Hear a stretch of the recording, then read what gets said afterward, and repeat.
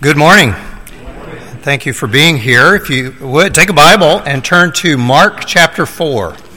We've had a chance to sing to God, to pray to Him, to commune with Him through His Son Jesus and with each other, and now we have an opportunity to open His Word and actually hear from Him and allow Him to be our teacher.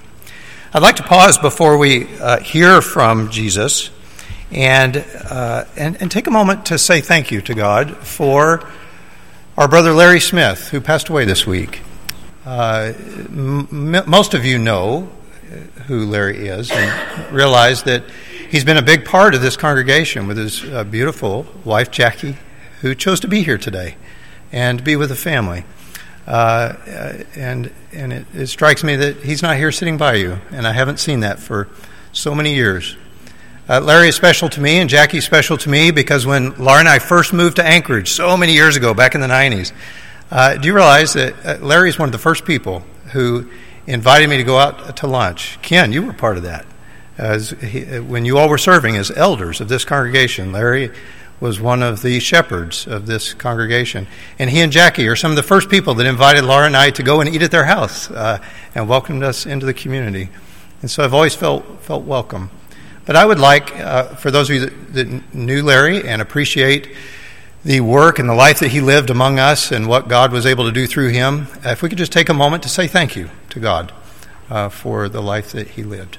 Let's take a moment to pray. Our Father in heaven, as it says in this scripture that was presented to us today in Psalms 116, precious in the sight of the Lord is the death of one of your saints. It's a reminder to us that from our point of view, what needs to be mourned and lamented from your perspective is something that is a reason for joy and celebration. And we want to pause and say thank you for providing Larry Smith to this world in this place and time as you did, for the life that you lived through him, and for the hope that he passed on to us and carries on, that one day you will give life to his mortal body again. And we long for that day when you come back and call each of us home. We pause now to say thank you for the service that he gave to you and to others, for the husband that he was, for the man that he was among this in and through this congregation, the service he provided to not just the church, but to this community and to the school system and to all those who appreciate and benefited his time with us. We pause now to say thank you to you, because we realize that it is only through your power that you brought him into this world in this place and time, and then through him you've passed life on to others and invited us all into that same great story that will one day end with life being given to all of us. We pray that you watch over his wife Jackie, that you give us eyes to see those holes that now need to be filled, and to provide a presence for her. Give us eyes to see what is needed this week and in the coming months and year, to share in her lament and her mourning, and also in her joy in those times of praise to you. And pray that you will watch over her. Thank you, Father, for your Son Jesus, who gives us this ability to grieve, but to grieve as those who have hope of that day when you restore life to the world. In Jesus' name we pray. Amen.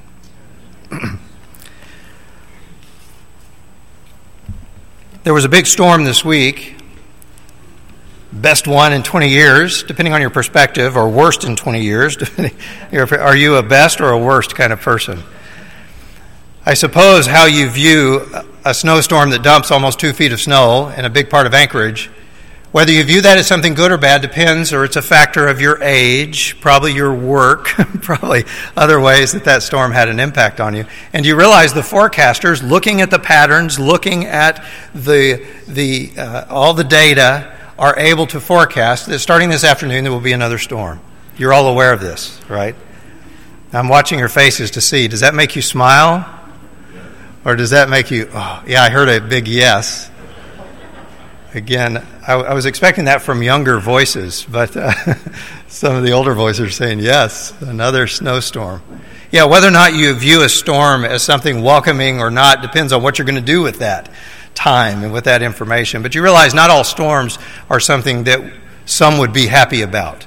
Some storms are deadly.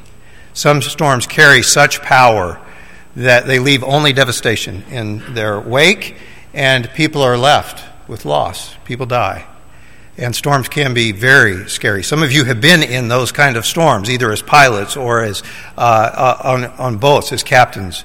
You know what that's like, to be in a massive storm and to fear for what's going to happen to property and to life. So I thought it would be appropriate this week for us to hear not just something that Jesus says, but let's watch what he did here in Mark chapter 4. Now, Mark chapter 4 is a passage or a series of passages that Mark, the writer of this gospel, pulls together, and he lets us hear at first things that Jesus says. But Jesus, at this point, is only speaking in parables. So many people are gathered to hear him that he has to sit in a boat on the Sea of Galilee, and he's just offshore sitting in the boat as he gives his parables to the people. Some people get it, many do not. And so privately, as we see here, Jesus would not speak to them except in parables, but privately to his own disciples, he would explain everything. And so imagine Jesus is in this boat at the seashore when we come to today's event. And Mark tells us that on that day, when evening had come, Jesus said to them, remember them as the disciples, "Let us go across to the other side." And leaving the crowd, they took him with them in the boat just as he was. And other boats were with him. So do you have the picture in mind? Jesus is on the sea in this boat. Disciples are in the boat, several boats. It's sort of this flotilla, if you will, of boats moving across the sea. And a great windstorm arose, and the waves were breaking into the boat so that the boat was already filling. But he, Jesus, was in the stern, in the back of the boat, asleep on the cushion. And they awoke him and said to him, "Teacher, do you not care that we are perishing?" And he awoke and rebuked the wind and said to the sea, "Peace, be still." And the wind ceased, and there was a great calm. And Jesus said to them, "Why are you so afraid? Have you still no faith?" And they were filled with a great fear and said to one another, "Who then is this, that even the wind and the sea obey him?" So there on the sea, it's late in the evening, probably night at this point. Darkness has come and a great windstorm comes up. Do you know what the word that's used in Matthew and Mark when describing this event, what the word for great is? Have you ever experienced a great storm? We actually had here in Alaska, you remember earlier this year, we had not just a storm that somebody said, "Well, that'll be interesting to live through. That'll be a lot of shoveling after that snow." Earlier this summer, we had a great, massive storm hit the western part of Alaska. And if you were to read the Nome Nugget after that storm, do you know how they described that storm? They called it a mega storm. And do you realize that's exactly the word that Mark uses here? When it uses this word great, the word great in Greek is megale. It's where we get the word mega.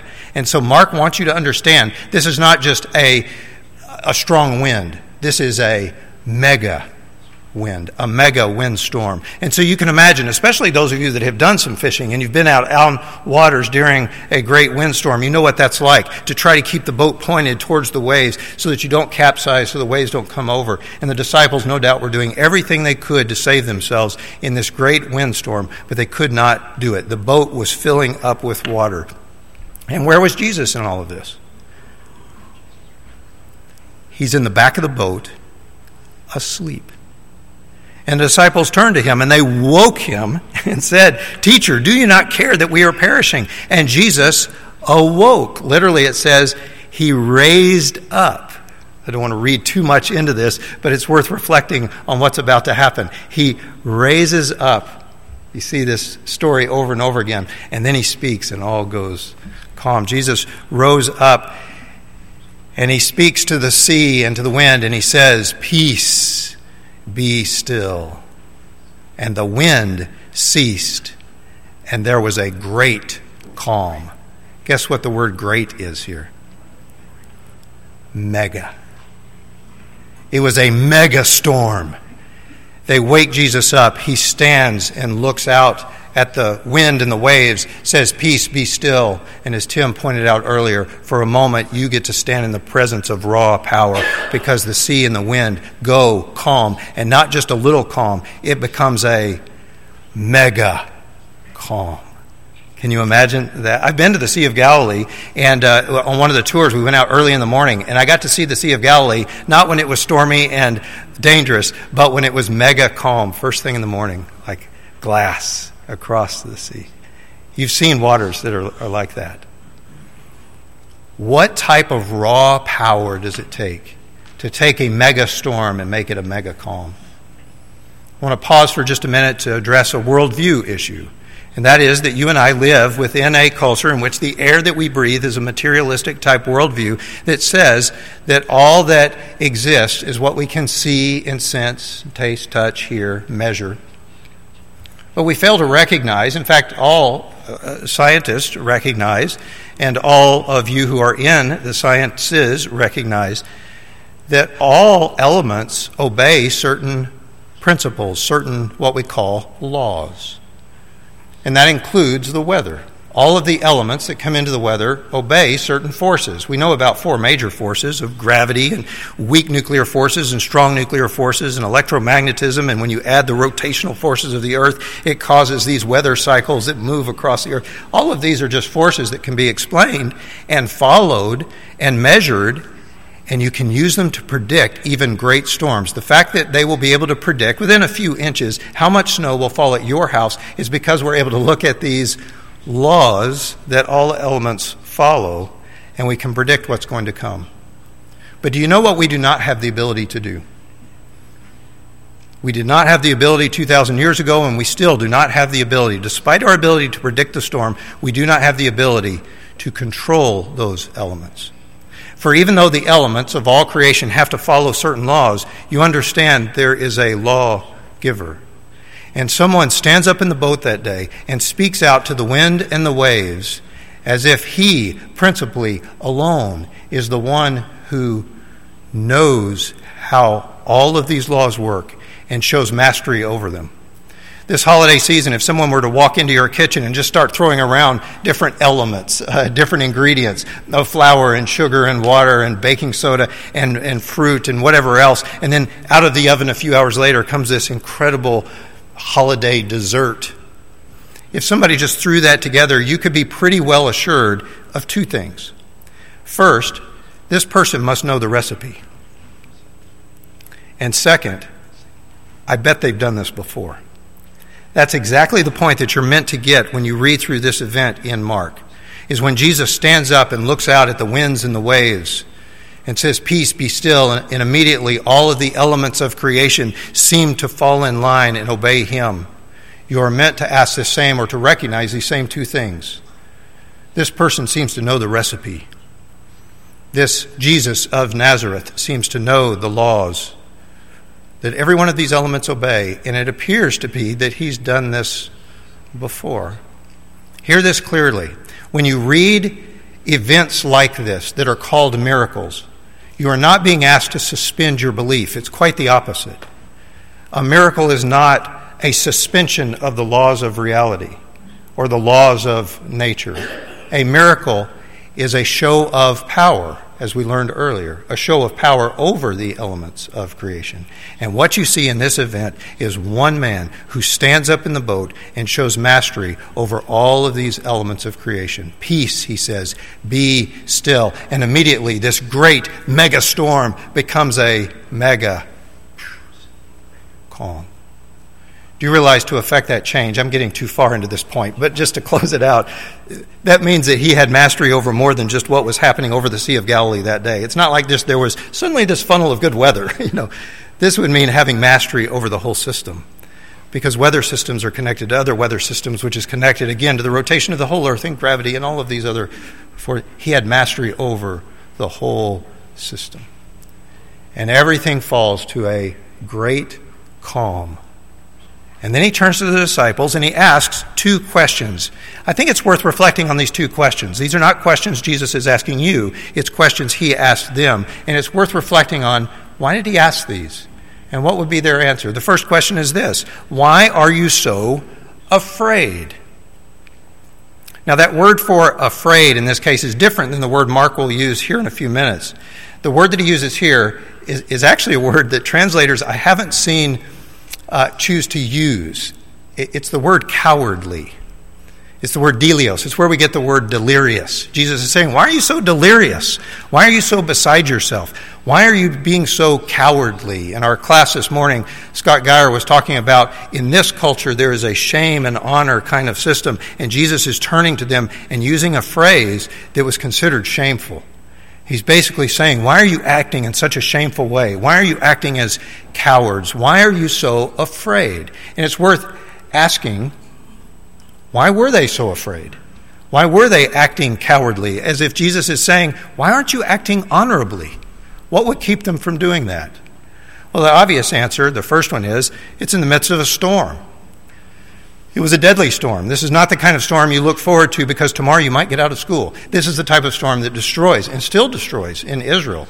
Earlier this year, they had a mega storm on the Sea of Galilee that destroyed that walkway in front of what's now called Tiberias, that big city that's there on the western side of the Sea of Galilee. And they still have these storms that are devastating and destroy all kinds of property. As far as I know, there was no loss of life in this particular storm. But the point is, these storms come up from time to time, and they are deadly, and they are destructive. Why were the disciples afraid? Because they caught themselves out on the middle of the sea, in the middle of the night, in the middle of one of these mega storms. They had reason to be afraid. But I think for the disciples, if you remember that these were Jewish men, you'll remember that they had reason beyond just the storm to be afraid. You heard an allusion to this as we were preparing for communion today. Remember that in their lives, they had grown up hearing these stories. The air that they breathed was from their Old Testament scriptures. And week after week and year after year, they would have heard these stories about the sea and God being the only one who can calm the sea. And so their minds would go back, you can imagine, maybe not in the moment as they're bailing water and trying to save themselves, but certainly as they reflected on this event, their mind would go back to the very beginning in Genesis 1, where they had said and quoted many times, in the beginning, God created the heavens and the earth, which was without form and void, and darkness was over the surface of the, catch this, deep.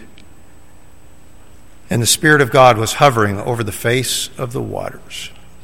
And it's from here that God separates the heavens from the earth, and then, don't miss this, and then also the waters, in which the waters were always seen from then on as this place of chaos, this place of danger, this place where evil resides.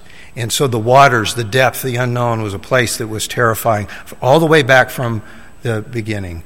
Their mind might have gone to the great flood in Genesis chapter 6 and 7, where we're told that God, because of evil throughout humanity, God wipes every living thing off the face of the earth, except for Noah, his family, and some chosen animals. And they're placed in the ark, and we're told there that because of that great flood, all flesh died that moved on the earth. Birds, livestock, beasts, all swarming creatures that swarm on the earth, and all mankind. Everything on dry land, in whose nostrils was the breath of life, died. He blotted out every living thing that was on the face of the ground, man and animals and creeping things and birds of the heavens. They were blotted out from the earth. Only Noah was left and those who were with him in the ark. Can you imagine being out on the sea in the midst of this storm and this being one of the stories that's in your heritage, that's deep within your cultural identity? Or perhaps turn over to Job, and you heard many of the passages already read from Job, in which, as Job is having this struggle, this conversation with God, we're told that the waters, the depths, the deep is this place where chaos resides, and only God has mastery over the deep. And then in chapter 38, when God finally allows Job to stand up, and God says, "Now I will question you." And one of the questions God asks of Job, can you lift up your voice to the clouds that a flood of waters may cover you? Can you send forth lightnings that they may go and then come and say to you, here we are? And Job, before God in that moment, had to remain silent. What was that like to be a group of men who had this story as a part of their heritage?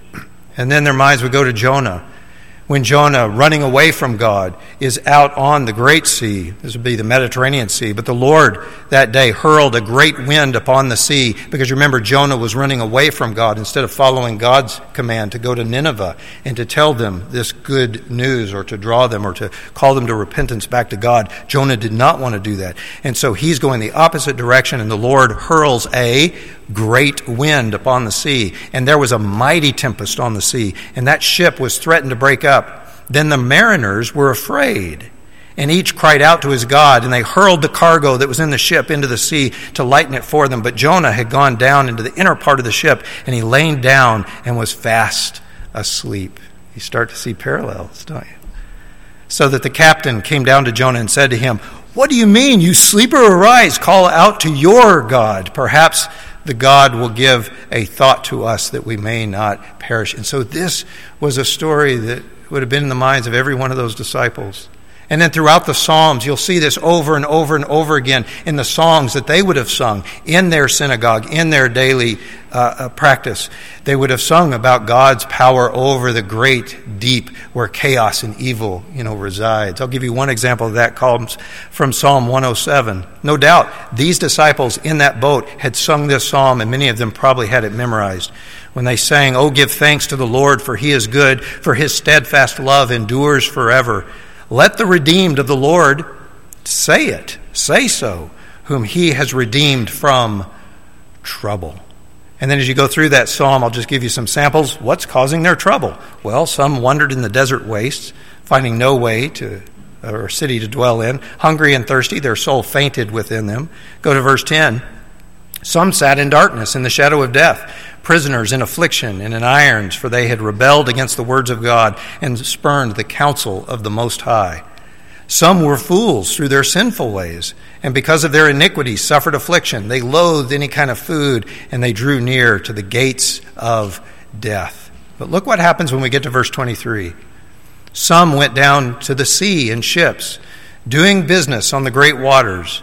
They saw the deeds of the Lord, his wondrous works in the deep, for he commanded and raised the stormy wind, which lifted up the waves of the sea. They mounted up to heaven. They went down to the depths. Their courage melted away in their evil plight. They reeled and staggered like drunk men and were at their wits' end.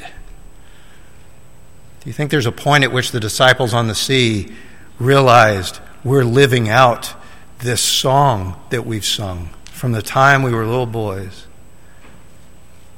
But that's not the end of that psalm.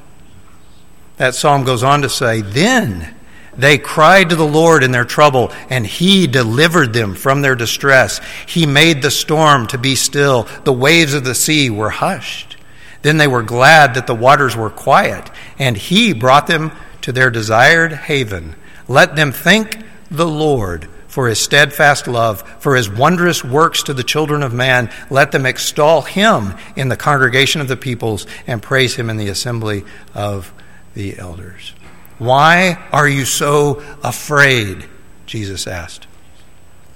And now you can see that it was much more than just facing a storm. For them, this was a story in which they found themselves a part. And Jesus is asking, don't you know the end of that story? And so that's why Jesus asked the second question, and that is, where is your faith? Have you still no faith? Remember that faith is not wishful thinking or belief in something in spite of not having evidence for it being true. Faith is the opposite of that. Faith is a firm conviction in the truth of something because you have seen the evidence and because you are confident of its truth. And Jesus asked them, where is your faith? Now, I used to think, reading this story, that what Jesus was saying was something like, why didn't you wake me up earlier? You're trying to bail water, you're trying to manage this boat on your own, you should wake me up. Where's your faith? I've since changed my mind over the years, reading this passage many times, but more importantly, living through times of terrifying situations. And I'll let you fill in the blank there. I won't tell you my stories, but you know yours. What are the things that you've faced where you feel like you are in a storm, predictable but uncontrollable? The times in my life when I've lived through those, and the longer I've walked with Jesus, I've come to think that what Jesus was really asking the disciples is, why did I have to wake up to do this? Don't you realize what power I have placed within your hands? You realize this only takes 2 words. Why did I have to get up to say these 2 words? Peace, be still. I have given you the authority to do this. It's a little bit of speculation, but I think that's what Jesus was saying here. Where is your faith? Do you realize the power to which I have given you access? All the resources of heaven are yours. Now, the reason I say that, if you look ahead a few chapters to Mark chapter 11, Jesus tries to teach this same lesson again. When this is after Jesus has spoken to a fig tree and said, may fruit never come from you again, and the fig tree actually withers. And Peter later comes up and says, hey, did you notice that fig tree died? And Jesus, teaching them about that, says, yeah, what did you expect otherwise? Jesus answers him, says, you realize you have this same power. Have faith in God. Truly I say to you, whoever says to this mountain, be taken up and thrown into the sea, and does not doubt in his heart, but believes that what he says will come to pass, it will be done for him. Therefore I tell you, whatever you ask in prayer, believe that you have received it, and it will be yours. What is Jesus teaching his disciples? You understand that he's not saying here that if you don't like the skyline of Anchorage and you prefer to see the sunrise come up over the horizon and you would like to move the mountains from the east side of town to the west, if you just speak the word, then it will happen. He's not talking here about moving geography. He's saying, use your imagination. What type of power would it take to take Flat Top from the east side of town and put it over on the western horizon? What type of power would it take to move that? And Jesus says, do you realize that's the power that you have access to? That if you are to ask anything in my name, it will be done. If you believe that you have what you have asked for. This is not a blank check saying, hey, it's Christmas time, ask for whatever prize you want. No, this is the statement of a good employer who says, you, in my employee, have a job to do. Whatever you need to get that job done, you ask. And it will be done. And eventually the disciples get this. We read later, I don't have the slide for this, but you remember in Acts chapter 3, where Peter and John are walking into Jerusalem, and there's a beggar who's there at the gate. And you remember the beggar asks for alms, and Peter looks at him, and you kind of get this picture that Peter kind of pats his pockets. And he says, gold and silver I don't have. But here, that same man who was in the sea, who was a coward in the face of the storm, you see this whole reversal where he pats his pockets and says, but you know, I do have access to something that may be of interest to you. In the name of Jesus Christ of Nazareth, get up and walk. And do you realize that man's muscles were restored and the nerves were repaired, and that man stood up, leaps to his feet, and goes into the temple dancing basically with him, rejoicing that he can walk. And everyone is amazed. And then Peter says to the people, why do you look at us as if it were by our power or our pious actions that this happened? And then he teaches them, this happened because of the faith that is in Jesus Christ. And then he goes on to invite them to listen to Jesus. Do you hear what Jesus was teaching the disciples there in the boat that day is that you have access to a source of power beyond anything that you can imagine. And Jesus was saying, I expect you to use it. And do you see what is written right next in that verse, Mark chapter 4, at the end of the story? Jesus says, why are you so afraid? Have you still no faith? And the very next line says, and they were filled with great fear. Guess what that word great is? Mega. It was a mega storm. Jesus speaks to it. It becomes mega calm. And they're standing in the boat, realizing they're standing in the presence of raw power. They fear with what is called a mega fear. Now, this is a different word than the word used earlier. This is the word phobos. And this word megafear has a little bit of a double meaning. It means fear that you would bow to, This is where we get the use of the term fear when we're using it as respect. When you respect God, you fear God. You recognize his power. And so this word can be used, and in this context, is meant to display what it's like when people realize they're in the presence of Jesus and they break down in worship because of that great fear. And then they said to one another, "Who then is this, that even the wind and the sea obey him?" Now this is the question that Mark intends for you to contemplate. Who is this? Who is this that even the wind and the waves obey him?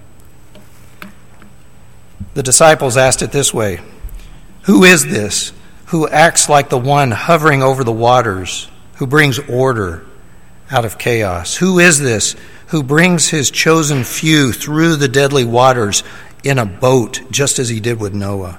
Who is this who speaks to the clouds and the lightning, and unlike Job, they answer him? Who is this who sleeps in the boat like Jonah, but who calms the storm like God? And who is this to be the one who is spoken of, or seems to be the one spoken of in the Psalms? In fact, did you catch this in Psalm 107?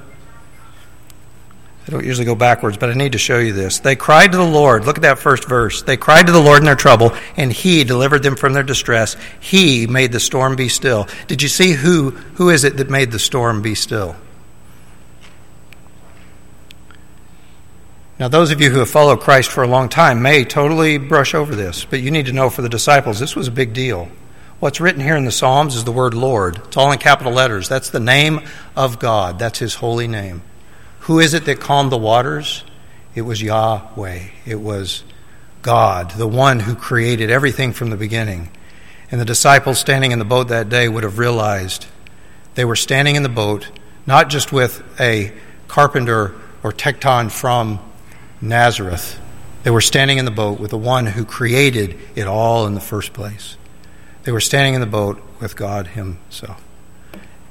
And so you're meant to ask, who is this? Who is this that even the wind and the sea obey him? The answer is the living God.